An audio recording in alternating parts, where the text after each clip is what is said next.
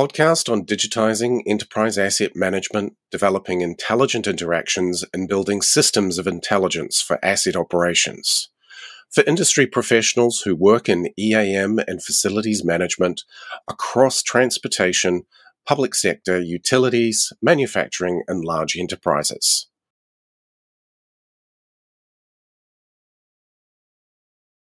So today on the Intelligent Asset, using artificial intelligence to automate business processes. Welcome back to part 2. I'm joined by Libby and Johannes from IBM, and we're going to continue the conversation from part 1, talking about the automation of different processes using AI.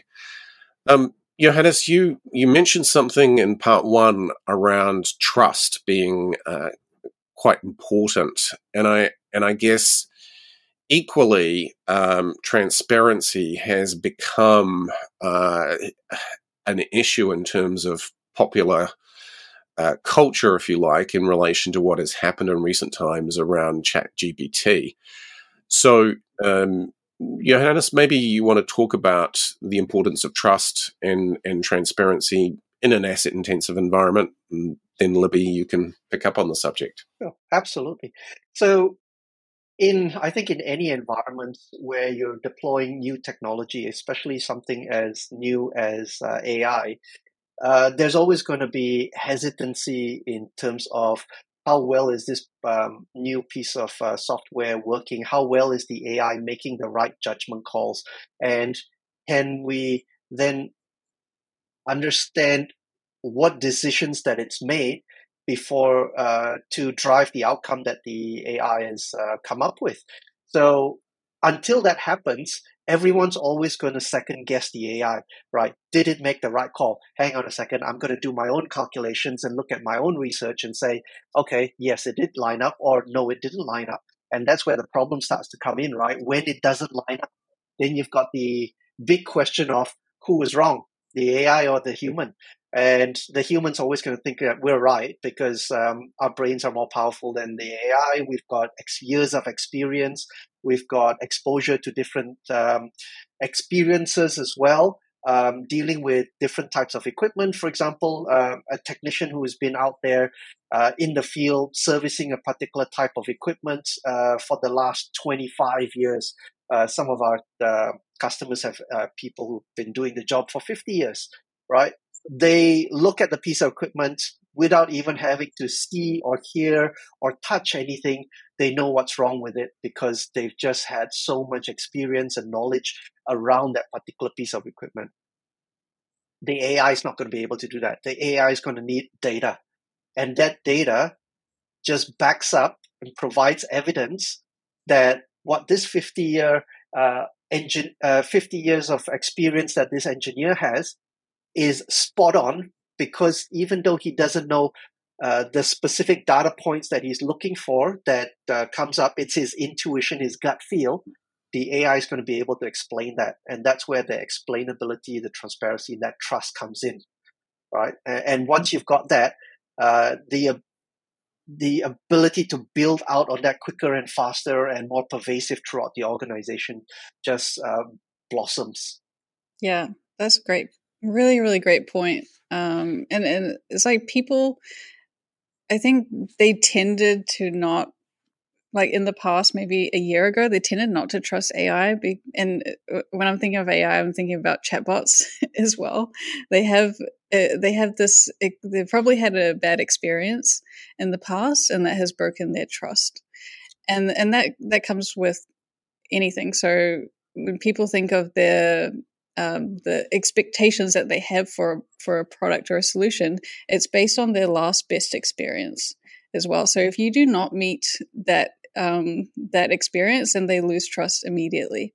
So when we've seen ChatGPT come out, people were very, very trusting of it from the beginning because it was able to answer their questions or generate a song. I overheard someone talking about that on a bus, telling his friend how cool it is. That's how I knew this thing was popular. So when you hear people talking about it on the bus, they started to trust it a lot because it was able to do what they expected it to do, or exceed expectations. But then as weeks go on, you start to see the news articles come out of how people were affected badly from what it was producing. And I have a little story from one of my colleagues here. He came over to me and he's like, "Oh, have you tested out Bard?" I'm like, "No, is this another large language model? I haven't tested it out yet." He's like, "Oh, okay." And he goes and tells me this really long story about how he trusted it and then it moved to distrust very quickly.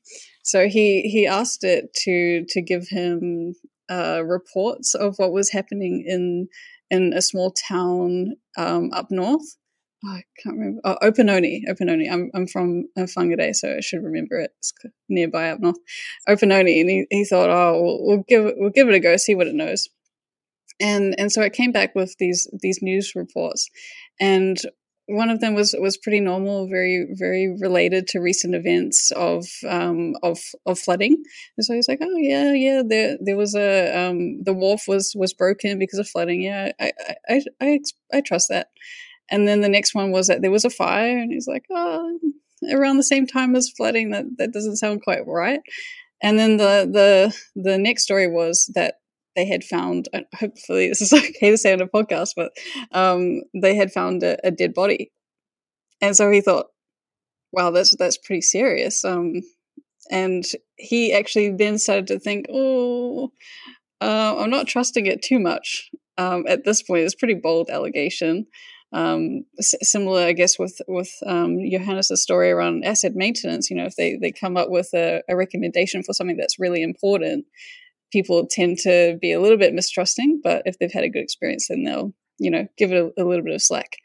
And so my colleague went and asked Google, was there any dead bodies found in Opononi? And he couldn't find any news articles about it. So he was like, oh. So in theory, it made it up. Yeah, that's where I was getting to. Really, is that it? He went back and he asked, did you make this up? And it said, oh, sometimes I do that.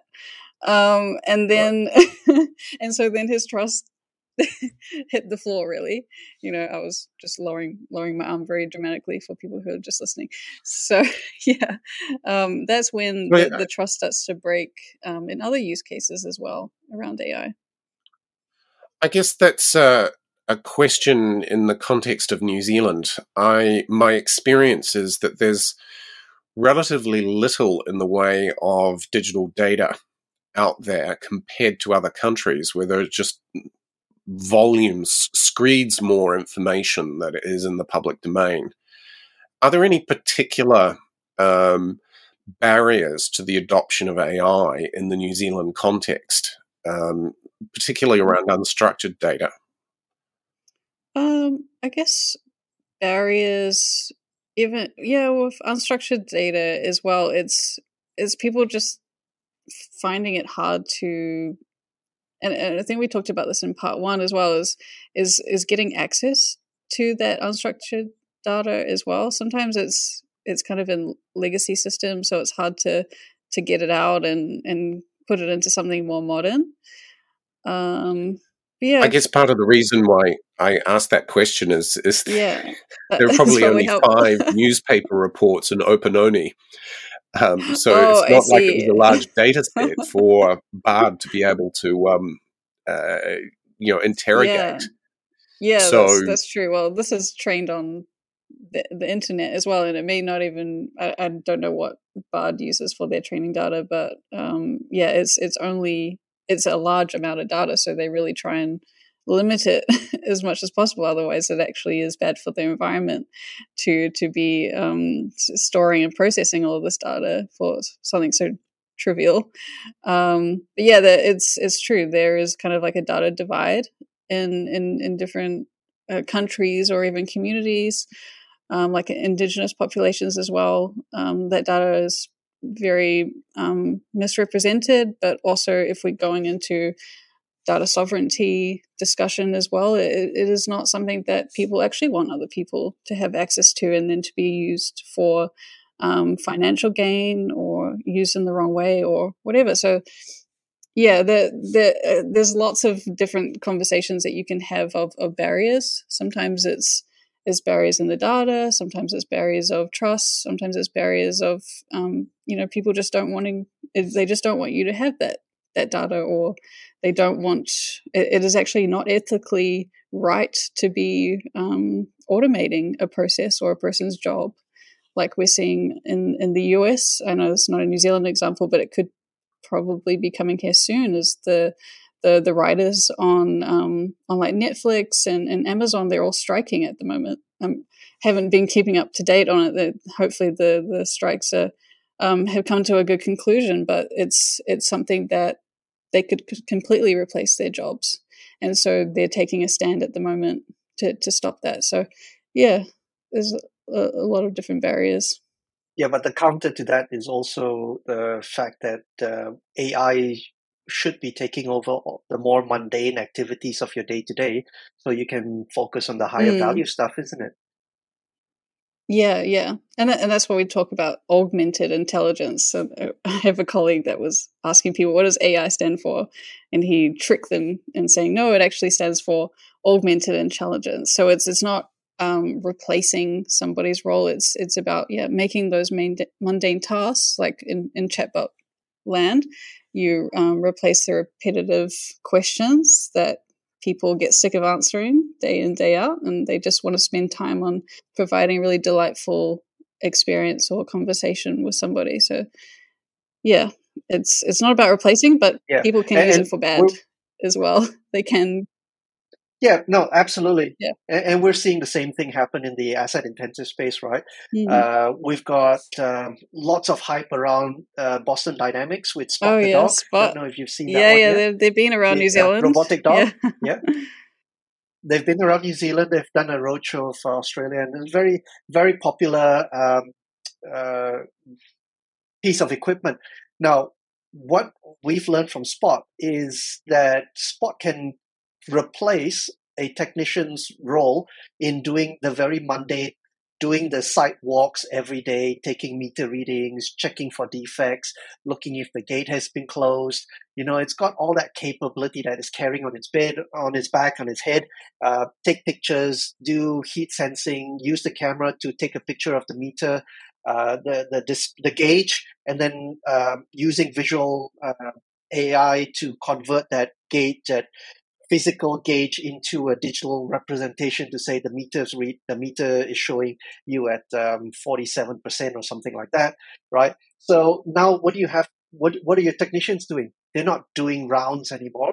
They're going to spend their time on high value activities, which is Spot said that there's a defect over here. I'll send a technician out and work on that, rather than 60-70% of his day doing the basic, just doing rounds. Yeah, no, that's an excellent point. The mundane that you mentioned, but also the dangerous as well. So yeah, we're working with a company.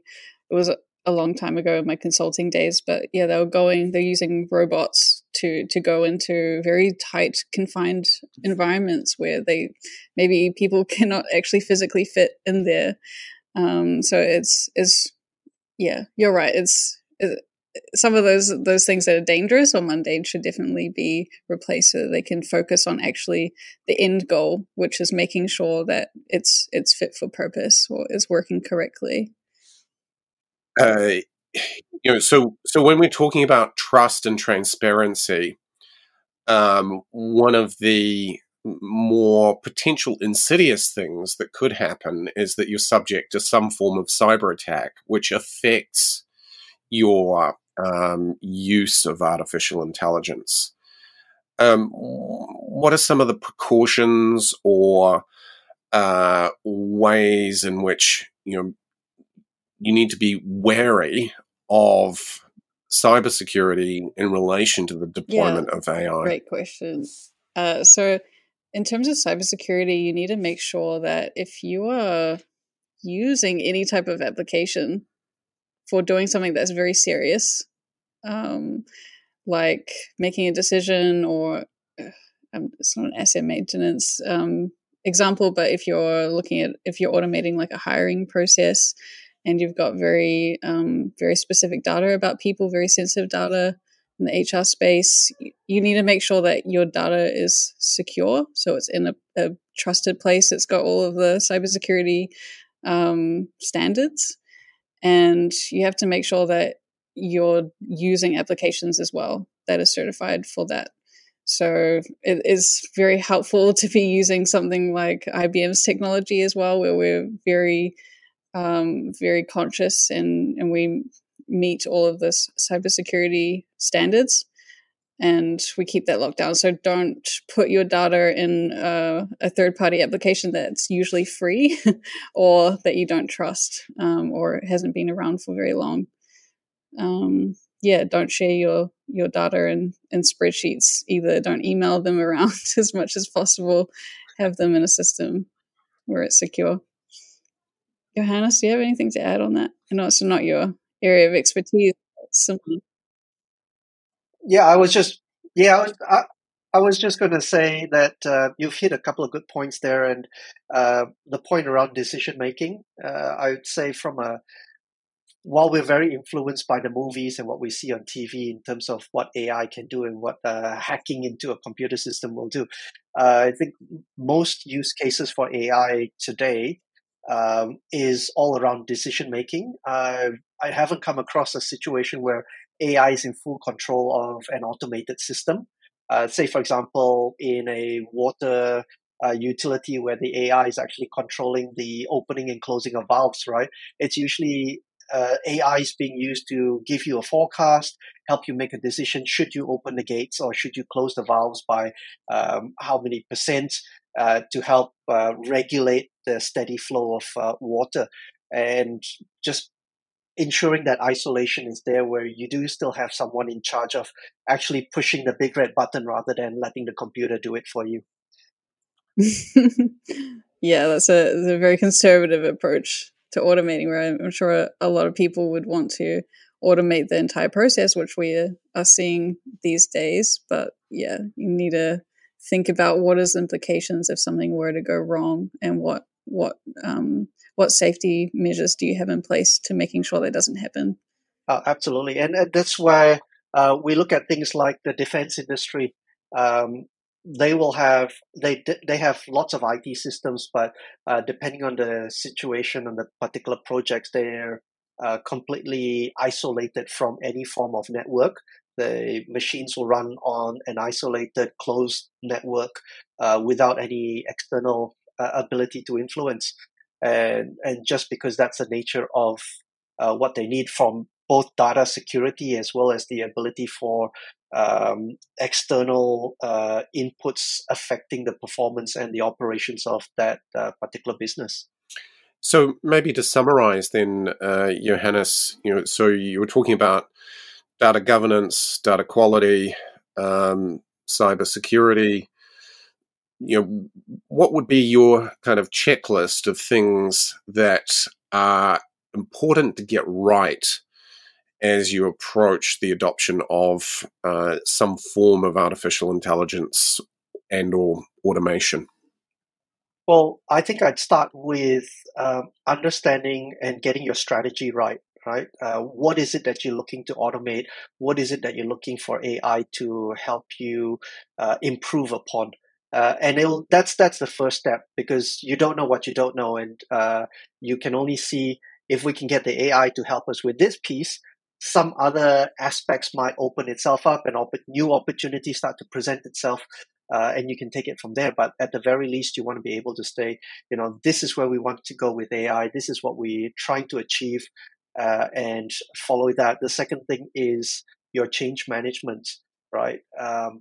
There's always going to be resistance to a new adoption of any technology.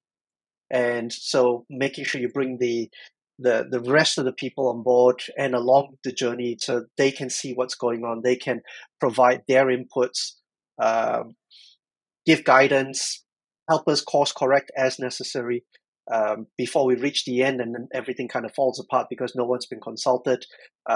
People who are technophobic, for example, might be pushing back on a lot of the adoption of this new technology, while others will say, yeah, let's bring it on, let's do more. You've got to weigh a lot of those and find that nice balance. Yeah. And just to quickly add on to that, Sam, we have some resources online called Design Thinking and there's some special focuses on AI as well. So Design Thinking for AI Essentials, which take you through the process of really starting a AI project and taking you through everything that you need to think about. So there's some really good resources out there that will take you through just what Johannes had mentioned. So I guess to summarize, people, process, and technology go hand in glove. So absolutely, it's very important. All right. Thank you both for your time and your insights. For more information, as Libby was mentioning, there are a set of resources and access to information in the links below. Thanks both.